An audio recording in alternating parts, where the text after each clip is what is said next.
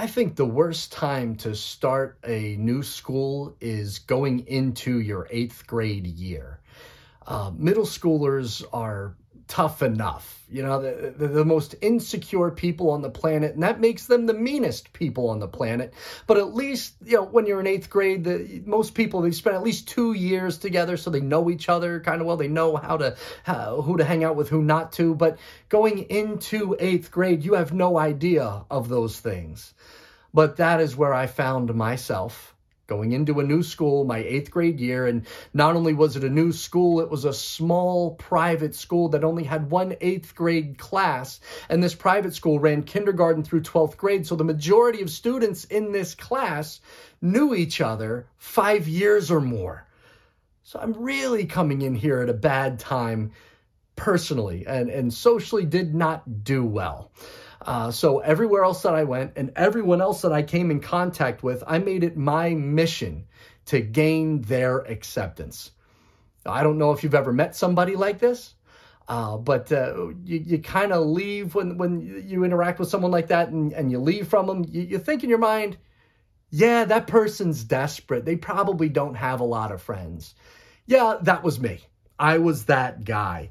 And I showed exactly to everybody how I was feeling. I interacted with people exactly what I was going through, what I was feeling. Didn't do very well. But then I graduated and I went to college, and the exact opposite happened. I found myself within the first 2 weeks of being on campus being widely accepted by everyone, that freshmen through seniors. But even at this time, even having all this acceptance, months going by, years going by, I still had that nagging feeling, that need to be accepted. This wasn't enough. So years go by and I'm thinking, what is the deal with that? Why am I still feeling that way, having acceptance? Why am I still chasing it? And so I felt like there was something missing from me, from my life, from my person. But what was really missing was the truth.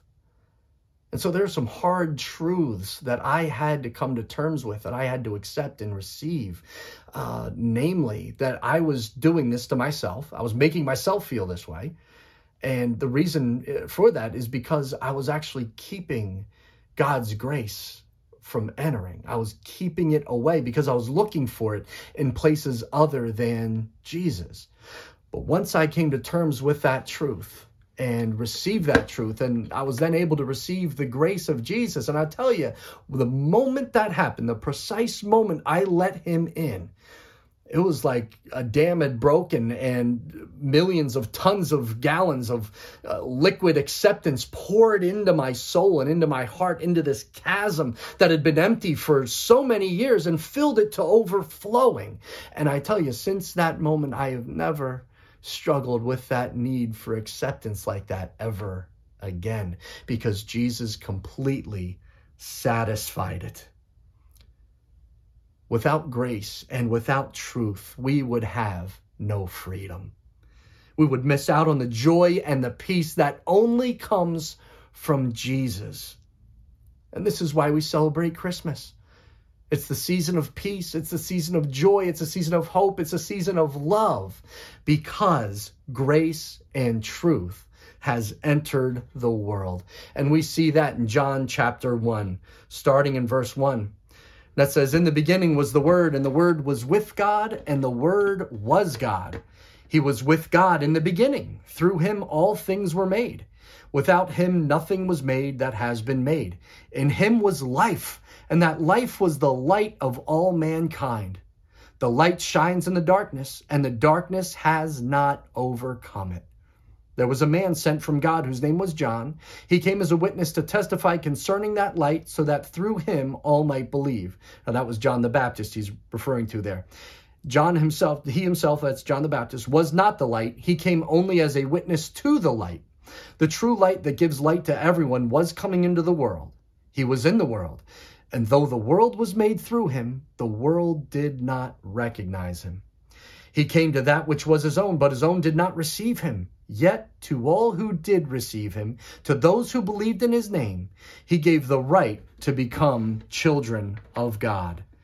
Children born not of natural descent, nor of human decision or of a husband's will, but born of God. John here, he refers to Jesus using these terms word and light. And that's unusual for sure, but these are revelation terms. So Jesus is God revealed to the world, to all of mankind. This is the word of God made flesh, and this is the light of heaven, the light of all mankind. And Jesus is the word, right? Every word that Jesus spoke was God's word because it was coming from God. And Jesus is the light. He is the true light, light that gives light everywhere to everyone. It illuminates everything in his presence. So everything that Jesus spoke into and acted into revealed light and gave life.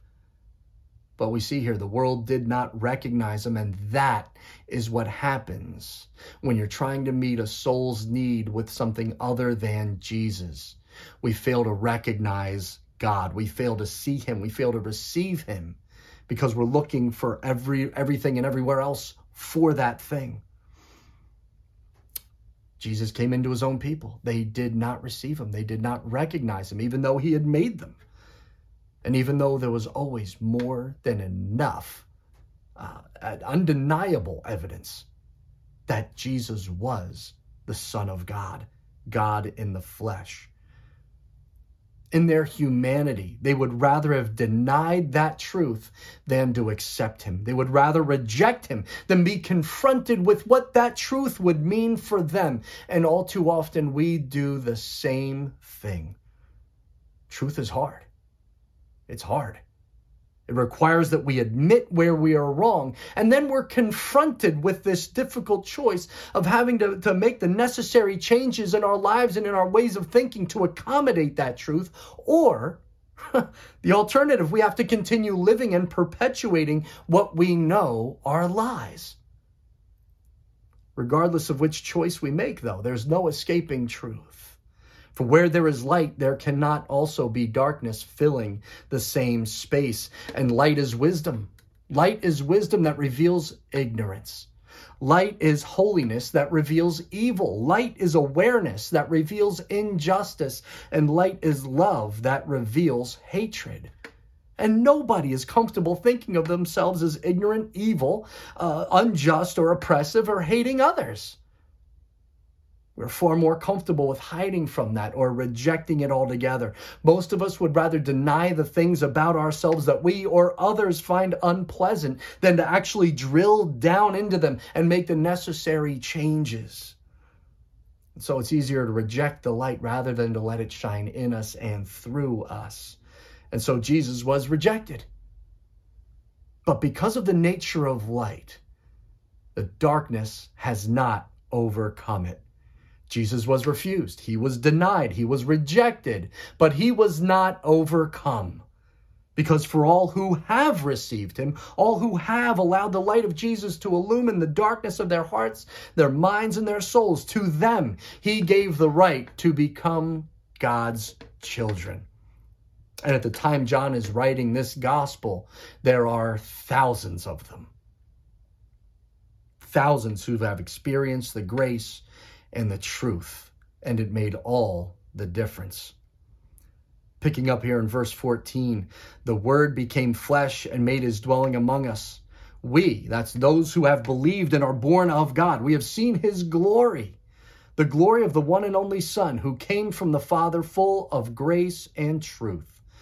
John testified concerning him. He cried out saying, "This is the one I spoke about when I said, 'He who comes after me has surpassed me because he was before me.' Out of his fullness, we have all received grace in place of grace already given. For the law was given through Moses. Grace and truth came through Jesus Christ. No one has ever seen God, but the one and only Son, who is himself God and is in closest relationship with the Father, has made him known." Grace and truth. We see those words here phrased this way, and it only appears this way. This phrase only appears in this one passage, but it appears twice. Now, what's interesting about grace and truth is that these are two of the hardest things for human beings to accept and receive. And Jesus is full of both of them. I remember while I was growing up,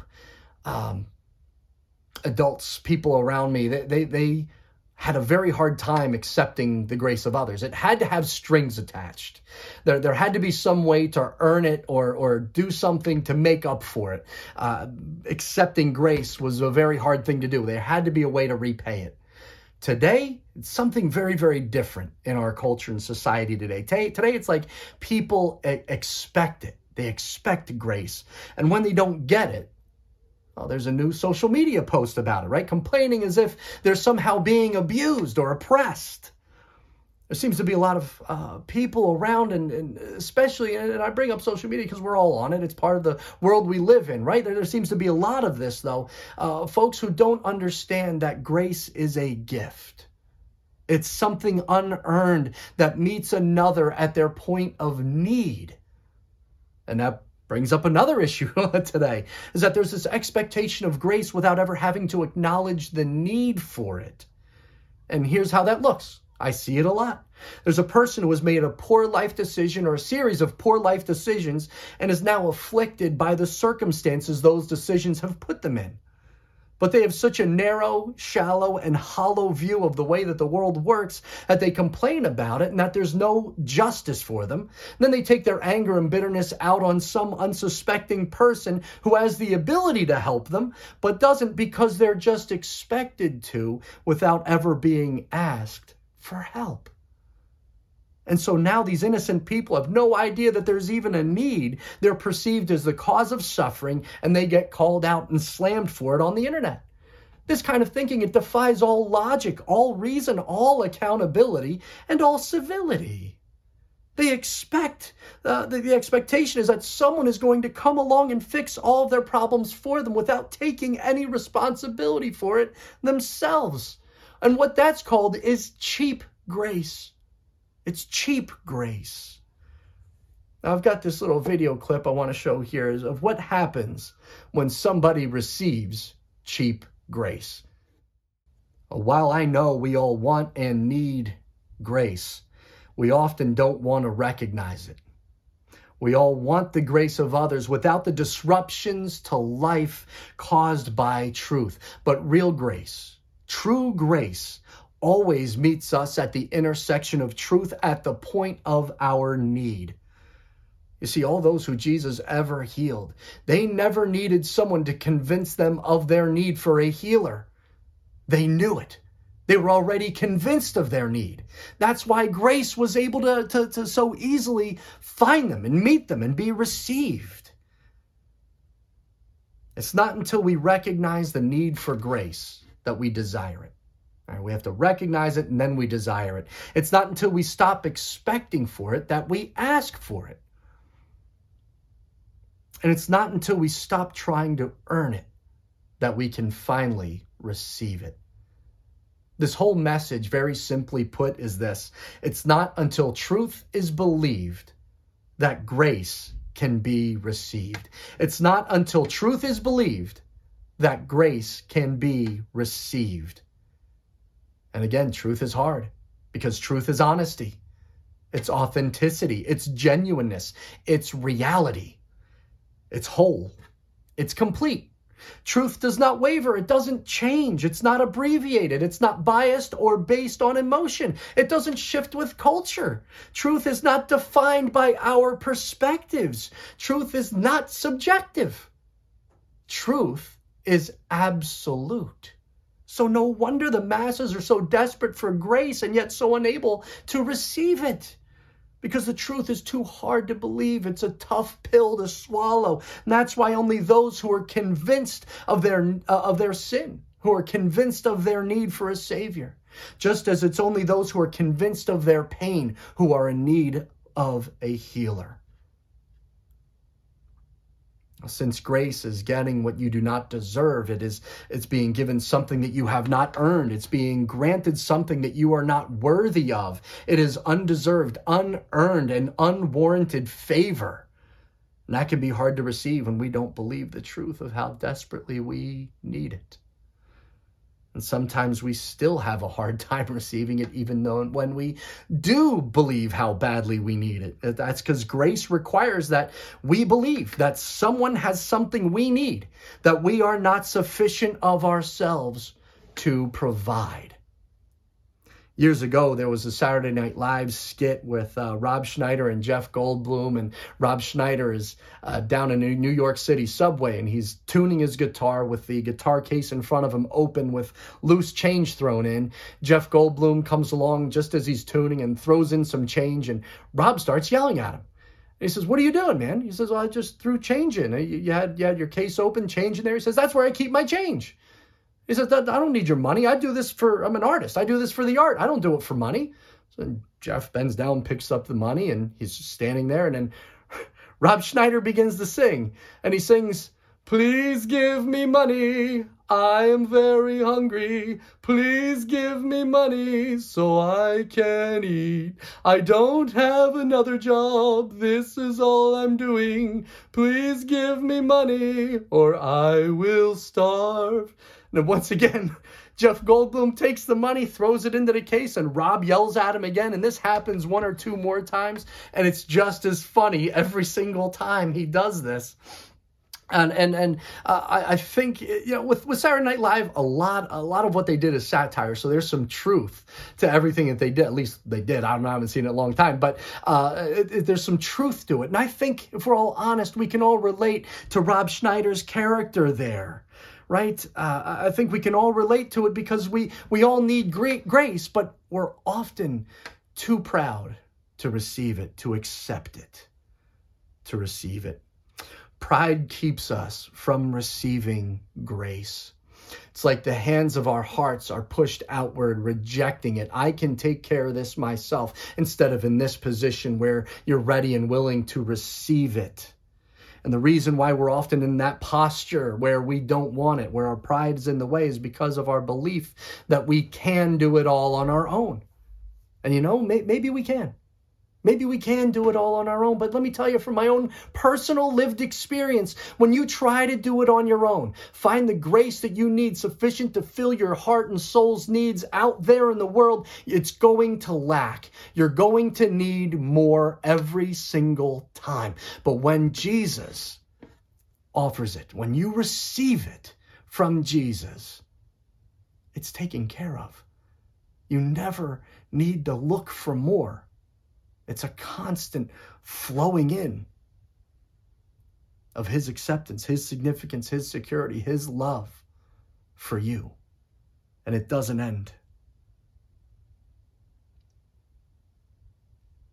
And that's because Jesus, being perfect, he perfectly satisfies because he restores what was lost back to heaven's glory. He redeems what was taken by our sin. He repairs our brokenness and renews our joy, renews our peace, renews our sense of security. There's nothing in this world that can fix what's broken or missing inside of us.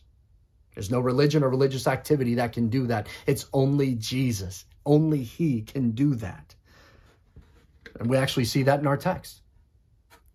The Old Testament law. It was a grace given, but grace and truth came through Jesus. The Old Testament law was a picture. It was a picture of what justice, mercy, and grace look like and how they're found in the kingdom of heaven. It was a picture of that. It revealed God's holiness and his glory to the world and revealed to a select people, how to worship God. The law gave God's chosen people a way to relate to him, how to relate to each other, and how to relate to others in the world. So there was a grace given, but it wasn't complete. It wasn't whole. It wasn't for everyone, but it pointed to what was complete.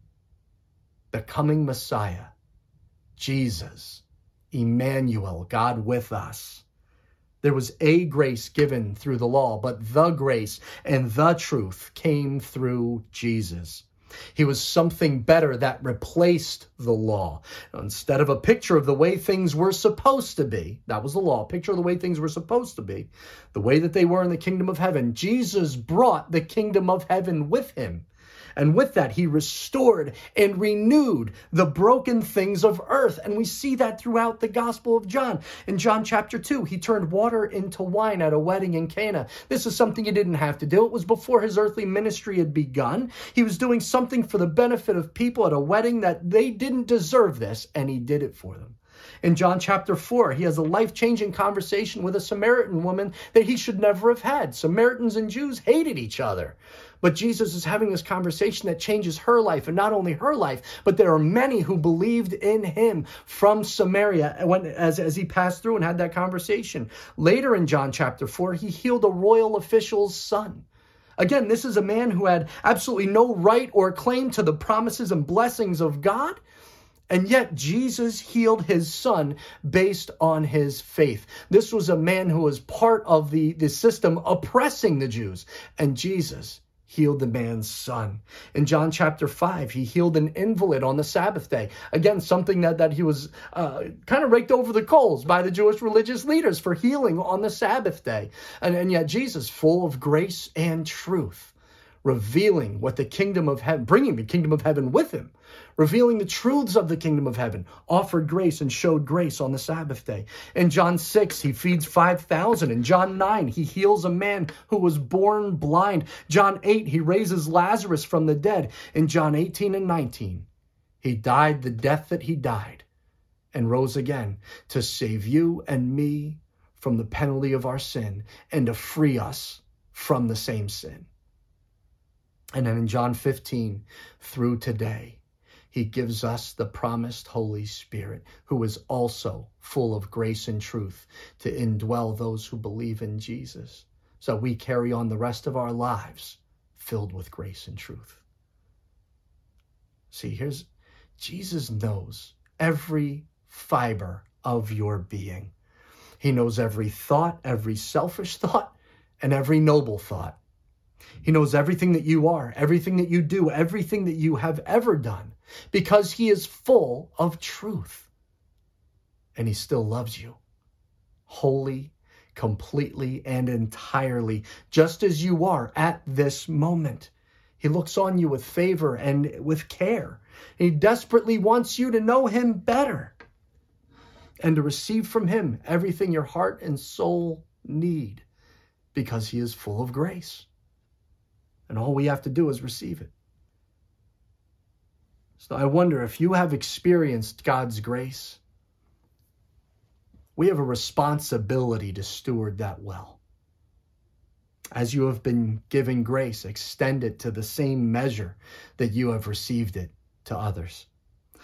I wonder if maybe you're struggling in this area. Maybe you're struggling to receive grace. Maybe there's a truth missing that you haven't accepted or received yet. Or maybe you're struggling with just receiving the grace itself, trying to do it on your own and feeling less and less full, more and more empty, tires spinning and nothing moving. Maybe that's your experience right now. Maybe you're not completely willing and ready to accept truth or grace. One or the other. If that's you, I just want to pray for you right now. Would you pray with me? Heavenly Father, we thank you for the gift of your Son, that he is grace and truth. That everywhere that he goes, grace and truth follow. Father, I pray for anyone listening right now that you would have your Spirit move on them to have their hands, maybe it's in a position blocking your grace from being able to be received. Would you please give them the grace and the mercy to turn their hands outward to receive your grace and experience the overflow of the thing that they're missing, that they're chasing on their own, trying to find in something other than Jesus. That they would be whole, that they would be filled, that their joy, their hope, their peace would be restored and renewed. I pray for those of us who have received that grace and are living fully in it. Would you please help us to steward it well, to give it as freely to others as you've given to us. And would we always be busy about the work of sharing you and Jesus with others. Thank you again for the gift of your Son, what it means for us that we get to celebrate this season because of who he is and what he's done. Bless us as we leave from this place. Keep our eyes fixed on you. It's in Jesus' name we pray. Amen. Wherever you're going this week, whatever you're doing this week, keep your hands in a posture to receive grace and offer it to others as well. God bless you and have a wonderful week of worship.